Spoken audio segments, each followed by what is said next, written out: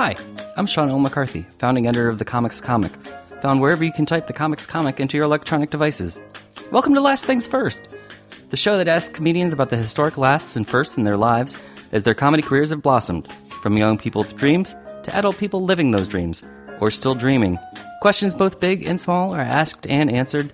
It's hopefully both amusing and illuminating. Sam Richardson is best known for playing Richard Splett, the overly optimistic voice in Selina Meyer's administration on HBO's Veep. Richardson spent summers in his childhood across the globe in Ghana with his mother's side of the family, but he's also a Detroit native through and through, getting his comedy start as a teen taking classes at Second City, Detroit, and later co-creating and co-starring in 2 seasons of Detroiters with his best friend Tim Robinson on Comedy Central. You've seen Richardson in a variety of roles on screens big and small over the last 5 years. In 2019, he's part of Veep's Fond Farewell from HBO, as well as the premiere season of Champaign, Illinois on YouTube Premium, where he co-stars with Adam Pally as members of their best friend's entourage who lose their best friend and everything else. There's a lot to get to, so let's get to it!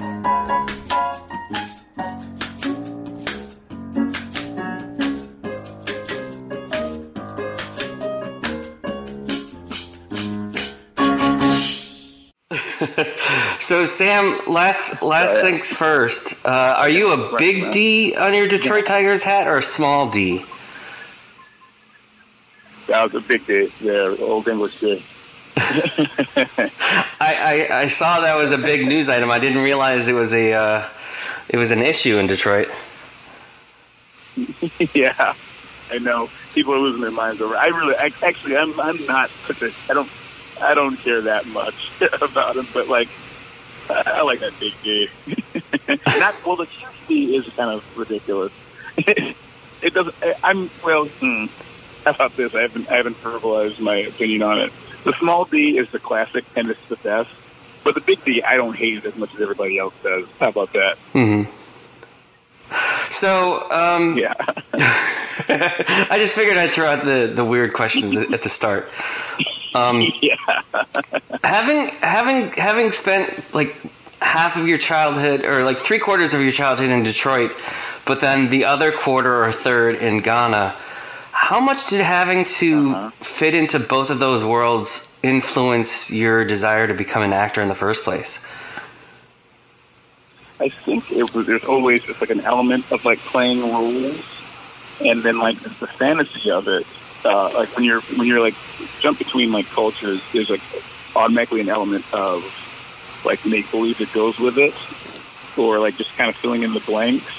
So I think I just like naturally gravitated towards wanting to do that more. I just had like a knack for it, I think. So I guess I'm saying I'm a sociopath who can blend into anything. Well, how did you find your way to Second City, Detroit? Because you must have gotten there toward the very end of it, right? Towards the end-ish. I got to Second City in Detroit, and let's see, I was like 14 years old. Oh, wow. So that would have been, in the old building, when it was downtown. I started taking classes there when I was in high school. A friend of mine named Pete Jacobs was taking classes there, and he was doing his class show. And, like, loving comedy like I did, and, like, knowing that Ghostbusters came from SNL and SNL came from Second City, that's, like, the young lineage the association that I made at that time. I was like, oh, well, Second City. Oh, this is Second City in Detroit. Let me go check out the show. And so I would just, like, end up going all the time after that, from age 14. And then when I was, like, 15, 16, I was able to take classes. So let's see, I'm 35 now. So that's 21 years ago, 20 years ago. Wait, so were you going there young enough to see Keegan-Michael Key there?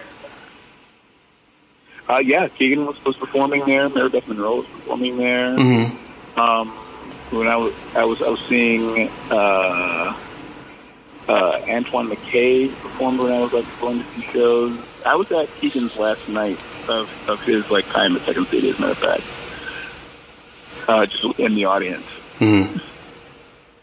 But seeing those people then move on to things, that must have given you hope that taking classes there, you could end up having a career out of Second City, Detroit. It really did, because seeing these people come through there and seeing they could move and go to these large careers, it made it really realistic. It made the goal realistic. So it go it seemed like a viable option. It's they used to call it Jerry C. Minor was the first guy to go from Second City Detroit to Second City Chicago and kind of go after that onto that.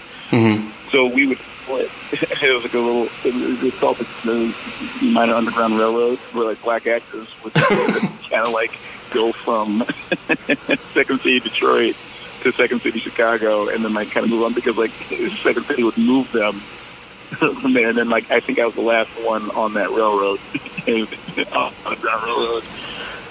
So if you're on that railroad, how did you jump off the train and onto a cruise ship? There's one stop on it. There's a stop on that railroad was out to sea. that railroad was supposed to go to Chicago or to Hollywood. It just took it was a long way over, just out of its way. Somehow they saved money that way. When you took the Second City cruise ship gig, did you think of that as a stepping stone, or just something fun to do? Both. I was 21, 22 years old on that cruise ship. Mm-hmm. So I was working 5 hours a week. I was performing in front of the largest audiences I'd ever, 1,500 seat theater, every week. So I was really honing my skills out there, performing to live audiences with repetition, bigger audiences than, maybe the largest audiences I've ever played for. Up until when I got into the touring company in Second City, where we would go to places and sometimes say 3,000 seat, 4,000 seat audiences, huge. But at that time, it was there was no better teacher than just to be completely engulfed in it. And out to sea, so all I was doing was thinking and talking and doing sketch and improv, you know. But then at the same time, because it was the same thing all the time, I kind of started to feel I was atrophying and wasn't growing as a performer, and it was doing the exact same thing. So you start to feel yourself falling into patterns and just this impending sense of doom. So I was there. So I was getting ready to move to LA, and they offered me the Second City main stage in Chicago, or touring company in Chicago. So then I moved to Chicago from there. Yeah, one of the things that was interesting to me about your bio is that, unlike a lot of people who come up through improv and sketch through Chicago and then either go straight to LA or New York, or they go to Amsterdam and then LA, is that by you doing the cruise ship and then doing the touring company, you ended up exposing yourself to all these different kinds of audiences that you would never get in Chicago or LA. And that must have had some sort of impact on your ability to have an even broader appeal.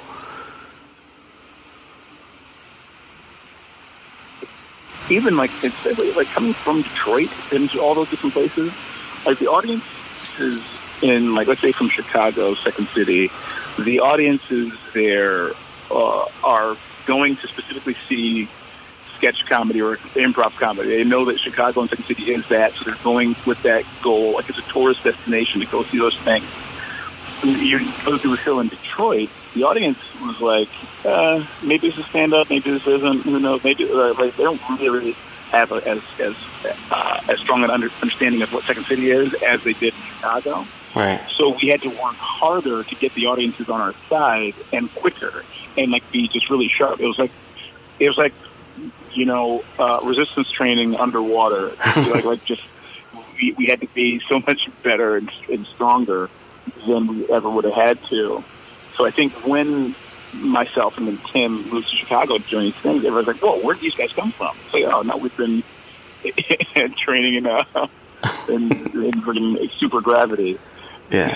So we were ready to perform and get those laughs on our side, and then with that, mix that with going all over the country, and like learning from different audiences, you do sort of like get a shorthand of like what works in like the South versus what works in the East Coast versus what works in the West Coast.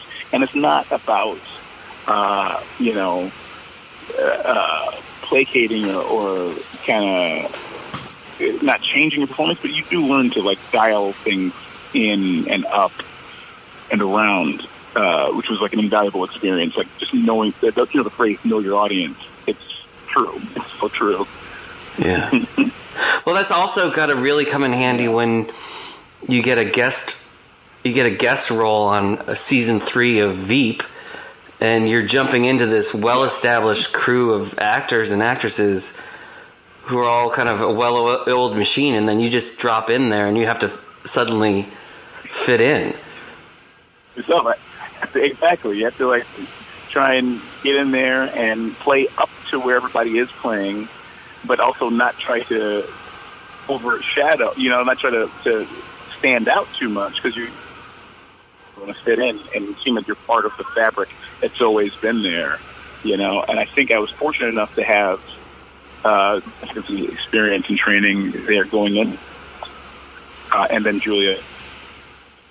For that first episode of Veep, whether you went in with the game plan of I'm just going to have as much fun as I can and make this the best episode possible, or whether you had a game plan of I'm going to make myself so indispensable that they'll have to have me back. Really, my game plan was to go in and just do a good enough, have fun, of course, so I didn't feel uptight, but just do a good job to serve the role, so that I get hired in other things. You know what I mean? So that I could do the job. So if anybody else wanted to hire me for a guest star, go to that and be like, oh, that guy's good, But it worked out in the best way. How long did it take you to feel part of the family then on Veep? Pretty quick. They're all pretty warm and open. I didn't come in officially as a full cast member until the 4th season, and then you kind of fall into the family pretty quick because we're all in Baltimore, all essentially staying at the same hotel. So it was like sleepaway camp. Okay. So pretty soon into season 4, I was I was just into the fabric of it. Yeah. Also I was out in Baltimore a lot, so because I did episodes 1, they brought me back for episode 2, and then I kind of kept on going back out, and then they put me in episode 10 at the end of the season. So I'd kind of been floating into Baltimore just kind of as a just in case. So I was getting to know everybody, but then when I was a member of the cast, then that was, all hands on deck. How much did becoming a regular on Veep help when it came terms to selling Detroiters to Comedy Central? Well, we were all when they were asking me to become a regular, I'd ask them, I said, well, I've got this show, Detroiters, that's kind of going, we're almost sold. So it certainly didn't hurt because people could see that I could do episodic television. Mm-hmm. But I don't think I think Detroiters sold itself outside of myself being on Veep. I know that when you had to announce the end of season 2, that wasn't how you hoped the series would end. Have you been able to come to terms with it, or have you kept the fire alive for Detroiters? My fire's going to be alive for a while, with or without a viable new home. Mm-hmm. And if not there, I just won't give up on it. But maybe that's futile and stupid of me. But I just love that show so much, and just the experience of getting to do that with my best friend. And it's a show that's unique to anything. I don't think there's another show. Right. Maybe people fought for show, which kind of hurt us. Also, the idea that Comedy Central doesn't stream. Well, I don't think it advertise for us. Yeah, I don't think it sounds as futile as it might have sounded if you had said this 10 years ago, because so many shows are finding new homes or finding new lives for themselves. So it's almost at a point where when a show gets canceled, it's like, is it really canceled or is it just going to move somewhere? Right. Yeah, exactly. So that won't be up yet. It's not quite like what happens in Champaign, Illinois, where you and Adam find yourselves completely penniless right from the drop. Exactly. Like we've kind of set landing pads. Like Tim's busy, I'm busy, so we've got stuff to do in the meantime. Do you having been different parts of different series on different platforms, do you get a sense that in 2019 that it matters where a show is? I guess something that it matters. I think it does matter still very much, because like people like things stream, but like people have to know to go find it to stream it. People are still going to be comfortable watching network television because there's comfortability there, and there's advertisement there, and there's like a schedule to it, sort of tradition to it. So there's something to that, versus like a cable show where if you get a following, then people can follow it there. But then like there's a streaming element built in. It's all so complicated, but I think it does matter still. It's not at the point where everything is Netflix and everything is Hulu. Mm-hmm. You know, we're not there yet. Everything's not HBO Go. I think there's such a complicated and like sophisticated way that people absorb television now. Right. That nobody's quite got it 100% figured out yet. Yeah, because you've been a part, like HBO. Well, first you got on the finale of The Office, NBC. Then you were at HBO. Then Comedy Central. Yep. Now YouTube Premium. Yeah, there's all of them. Yeah, there's all of them. Have there been any platforms that you've been approached by and you're like, I don't think anybody even knows what that is? Not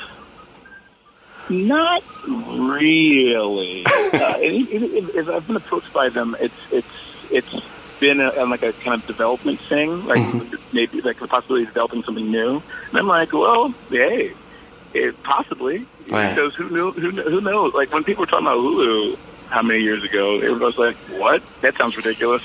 Right. You know? Or people were like the idea of like Netflix being what Netflix is now. People like Netflix, you mean that fake blockbuster? Sure. And now Netflix runs the world. You know? So I certainly am not in any, like, seeing how the way this game works, I am not discounting any platform. All right. I think there is something too, however, the reactionary platform that some people at some places do, where they hold their content on those things, but there's no way for anybody to get to them. Right. That's detrimental. It's self-detrimental. And, you know, I hope that's solved to certain networks. A certain network fix that. Right. I feel like that might come up in the next SAG-AFTRA talks, actually. Yeah. And then that's another thing too. Like seeing how streaming, like how long is it before we like really kind of renegotiate as actors and performers what our value and our worth is in the streaming media, whereas like, you know, residuals don't work the same way now. The contracts are like, you know, like it's certainly not. I'm certainly not crying for that. Right. But also, all of this stuff is so completely new since you started at Second City Detroit back in '99. Yep. It was like all of this stuff is all new and foreign. It's all different. Yeah. So, you know, it's all very interesting. Like where the next steps of everything we'll go. One of the I know I'm taking a risk by asking this because you are young, and you also weren't one of the creators of Champaign, Illinois, but I was caught off guard, but in a pleasant way, the fact that Adam's parents are played by Curtis Armstrong and Alice Beasley, who were a couple back in Moonlighting, back in the 80s. Yeah. Yeah. So I guess I'm just saying that to point it out more than a question. Yeah, no, fair enough. Very cool, like Easter egg. Yeah, how many other Easter eggs are there in that show? Younger people. There's a few, like the end, like an episode. I think it's episode 8, episode 7, maybe, where it's episode 8, where I'm doing like a teleconference or the telemarketers like conference. We do the whole award ceremony is like shot for shot parody of Boogie Nights, the award ceremony of Boogie Nights. Oh, nice. Like, even my speech is like the exact same speech that he does what Dirk Diggler does when he wins. And like down to like a karate kick. Like I watched it so specifically, tried to like get the cadence down. So like there's stuff like that. Nice. It kind of like put out throughout the whole thing.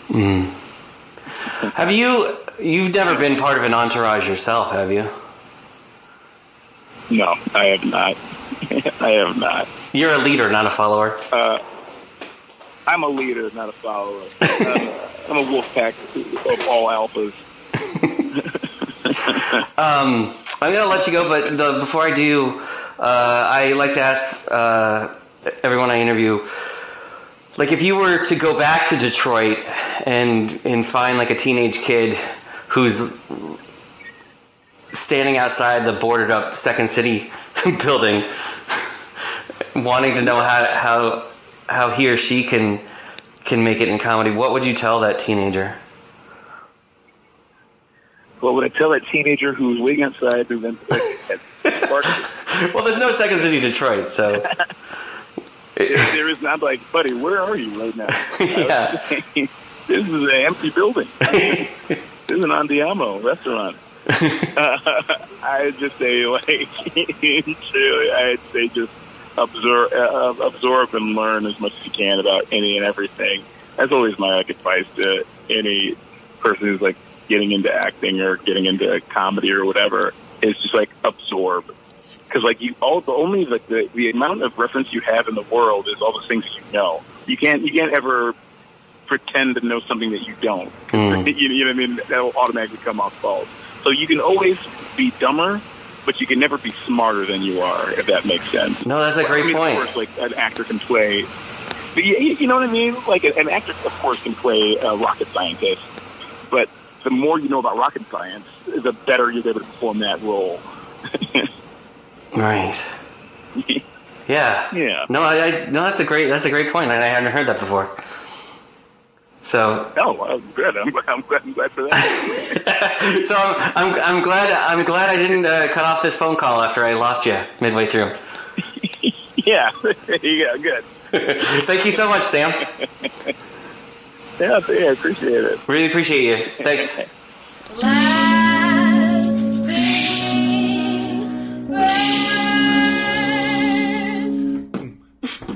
Last thing first. This episode of The Comics Comic Presents Last Things First was produced by Alex Brazell at Showbiz Studios.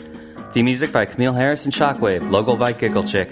Please check out my website, thecomicscomic.com, for more interviews, reviews, and comedy news. Become a paid subscriber at patreon.com. I'm your host, Sean L. McCarthy. Thanks for listening.